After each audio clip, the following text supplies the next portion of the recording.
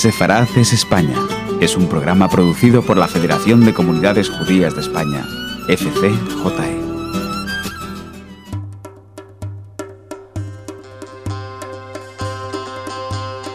Shalom. Hola, ¿qué tal? Hola, Raquel. Hola, Jordi. Hola, Benjamín. ¿Qué tal? ¿Y qué tal, oyentes de Sefarad es España? Bueno, pues esperemos que estén muy bien. Yo estoy encantada porque, se ha producido un nuevo paso hacia el reencuentro de los sefardíes con España. Este anuncio se hizo el pasado 7 de febrero, al término del Consejo de Ministros.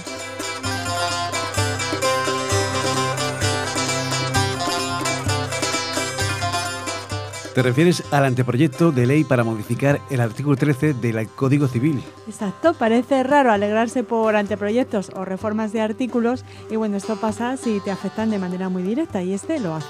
Así es, Raquel, porque esta modificación permitirá que los descendientes de los judíos expulsados de España en 1492 puedan recibir la ciudadanía por naturaleza sin tener que renunciar a sus otras nacionalidades.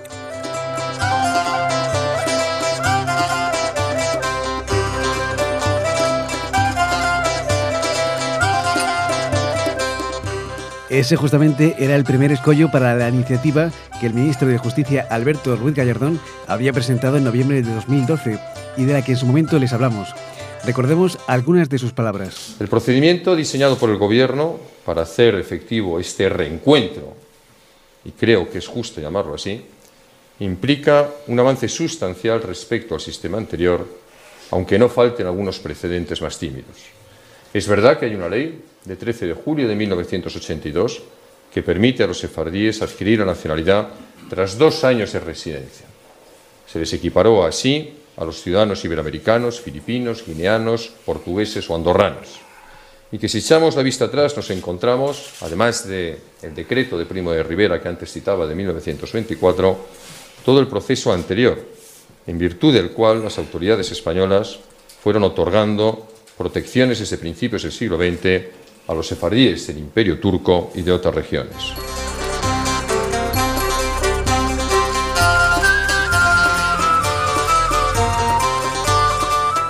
Y es que, aunque aún quede camino por recorrer, este paso era imprescindible para seguir adelante, y aún así esta iniciativa debe superar su trámite parlamentario con posibles enmiendas y ajustes. Pero lo importante es que estamos en camino, como nos recuerda Isaac Caro, presidente de la Federación de Comunidades Judías de España. Esto es un paso adelante, la aprobación por parte del Consejo de Ministros de un anteproyecto de ley para que en el futuro una legislación pueda otorgar la nacionalidad española a los sefardíes.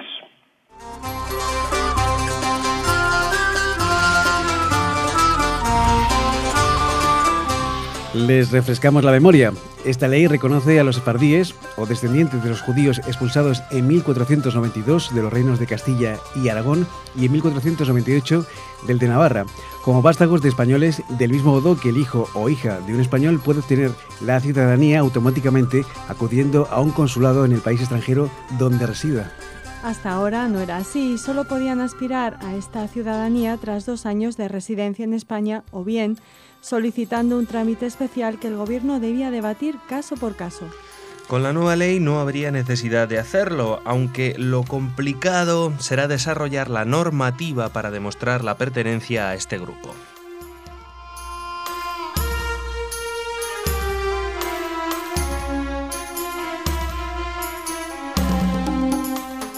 En algunos casos será bastante sencillo gracias a una certificación que la Federación de Comunidades Judías de España expida sobre el interesado, basándose en los informes de los rabinos de rito sefardí en sus países de origen.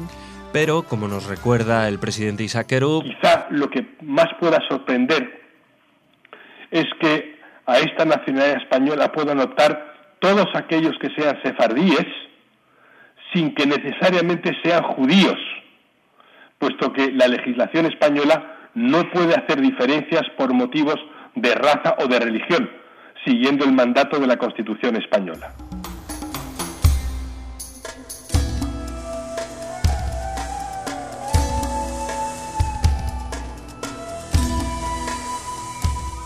Sin embargo, aún no se conocen los detalles de la reglamentación y los métodos para demostrar estas raíces, como la famosa lista de apellidos sefardíes que circula por Internet y que no tiene ningún valor legal conocido. Respecto a este siguiente paso, volvemos a escuchar a Isaac Kerub. Este anteproyecto de ley da muchas opciones y tendrán que pronunciarse mucha gente, entre ellos el cónsul de España en el país de origen del solicitante. Y también se le reconoce una labor institucional a la Federación de Comunidades Judías de España. Este reglamento tendrá que ser, de acuerdo a la legislación española, tendrá que ser transparente y tendrá que ser objetivo.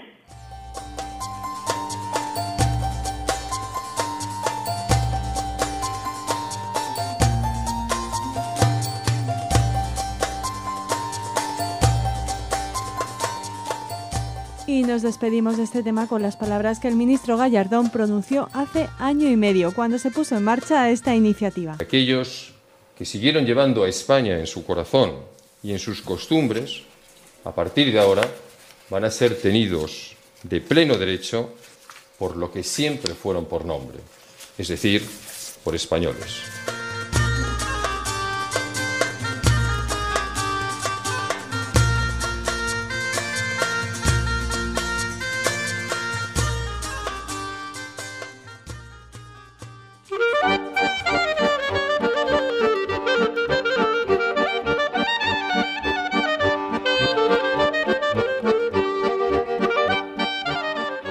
Jordi, como es una buena noticia, lo de la nacionalidad española para los sefardíes, la música también es de buenas noticias, alegre y esas cosas. Pues sí, es una música muy alegre. Hoy os traigo música klezmer, en este caso un trabajo del año 2007 de una banda holandesa, de un trío acústico que se llaman Wilde Kaske. Klezmer holandés. Claro, allí se ha puesto muy de moda, sí. Y bueno, es una música muy respetuosa con la tradición de la música klezmer. Aquí sí, bueno, tenemos un grupo que no hace innovaciones, sino que, ¿te acuerdas del que te traje la semana pasada, que era tan heavy metal? Pues nada que ver. Todo lo contrario, estos acústicos. Hacen versiones clásicas, digamos. Sí, y alguna canción propia también, pero inspirada desde luego en la manera y en las formas de la música klezmer más original, vamos a decirlo así. Bueno, si te parece, escuchamos este Freilag a cargo de Wilde Kaske.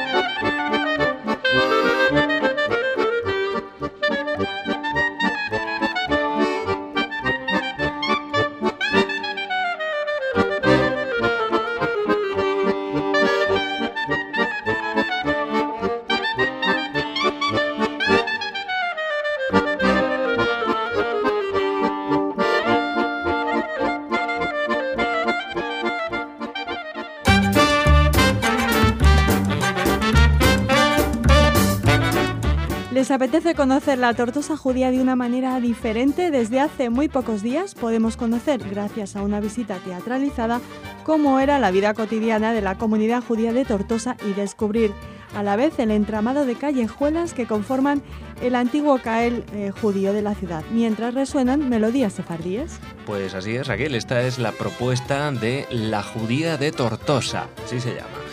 Blanca es una muchacha que vivió en la judería de la localidad a finales del siglo XV. Ella recorre la antigua Alhama cantando y explicando anécdotas a los espectadores. La intención es la de recrear cómo era el Cael antes de 1492, claro. La visita arranca en la Plaza de la Inmaculada, cuando Blanca aparece entre los visitantes comenzando un paseo de unos 15 minutos de duración por las diferentes calles del Cael, hasta desembocar en la Plaza Ben Saruk y el Portal de los Judíos, dos de las referencias más importantes de la judería tortosina. Blanca evoca su infancia buscando enclaves como su casa natal o el horno de pan. Mientras desgrana su vida cotidiana, el personaje de Blanca narra hechos importantes de la historia milenaria de los judíos de Tortosa, como la fundación de los Cals, la conquista de la ciudad a los árabes por parte de Ramón Berenguer IV en el año 1148 o la disputa de Tortosa, ocurrida en 1413. Podemos encontrar iniciativas como esta por toda España. En Lucena, por ejemplo, más de 1.500 personas de todo el mundo, entre ellos holandeses, argentinos o griegos, han participado en las visitas guiadas o teatralizadas organizadas a través del proyecto Tu Historia, que incluye la ruta La Perla de Sefarad, organizada en torno al pasado judío de la ciudad, y también La Magia de Lucena, un recorrido por los principales enclaves turísticos de la localidad a través de las leyendas e historias poco conocidas de estos espacios. Nos vamos a Canarias. Allí está triunfando Mayúmana. Se amplían a 2 las funciones de raconto previstas en el Teatro Cuyas de Las Palmas. Debido al gran éxito que han obtenido entre el público, las 8 funciones del espectáculo raconto previstas por Mayúmana del 19 al 23 de febrero en el Teatro Cuyas salen a la venta 2 nuevas funciones para los días 25 y 26 de este mes de febrero. Mira qué alegría este nuevo montaje de Mayúmana. Raconto está lleno de ritmo, movimiento, poesía, tecnología y humor, resumiendo las mejores creaciones de este grupo multicultural, ya que cumplen 15 años de historia, 5 grandes producciones y más de 7 millones de espectadores en todo el mundo. La compañía de origen israelí repasa los mejores momentos de su trayectoria con este montaje, Raconto. Además, ofrece sorpresas como la colaboración de Andreu Buenafuente, cuya voz en off sirve de hilo conductor dentro del espectáculo, y guiños a la especial relación de la compañía con España. Y nos vamos a León. Allí tiene lugar la conferencia Castrum Iudeorum, Puente Castro. Será impartida por José Luis Abello y también Jorge Sánchez Lafuente, dentro de Arqueoleón 2, segundo ciclo de conferencias sobre la historia de León a través de la arqueología. Este es el resumen de todas estas conferencias, ¿no? Con este nombre se abarcan todas. La cita con esta interesante conferencia será el 20 de febrero a las 8 de la tarde. ¿Dónde? Pues en el Museo de León.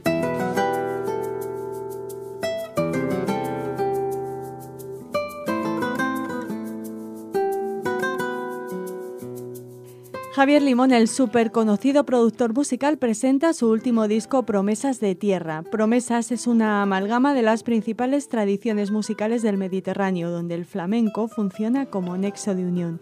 Así, músicos de origen árabe e israelí, junto con el propio Javier Limón, nos hacen llegar la riqueza sonora del Mediterráneo, avanzando hacia territorios de convivencia en armonía y mutuo enriquecimiento.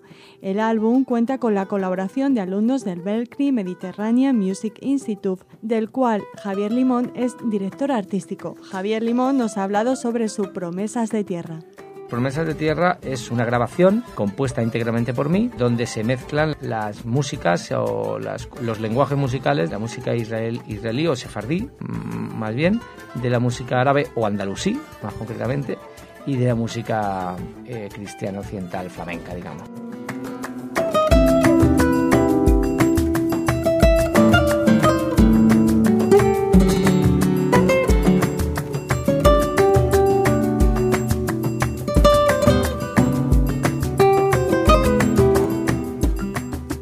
En la presentación del disco, el día 17 en el Palacio de Cañete a las 7:30, se proyectará un corto documental sobre su grabación y habrá un breve concierto a cargo del dúo Tali Tali, 2 artistas israelíes que han participado en Promesas de Tierra.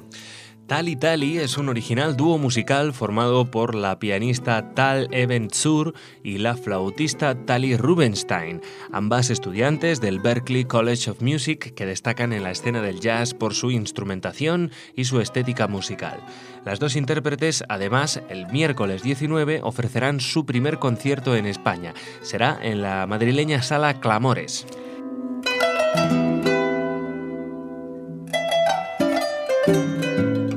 Y con la música del último disco de Limón nos despedimos, prometiéndoles volver en 7 días, claro.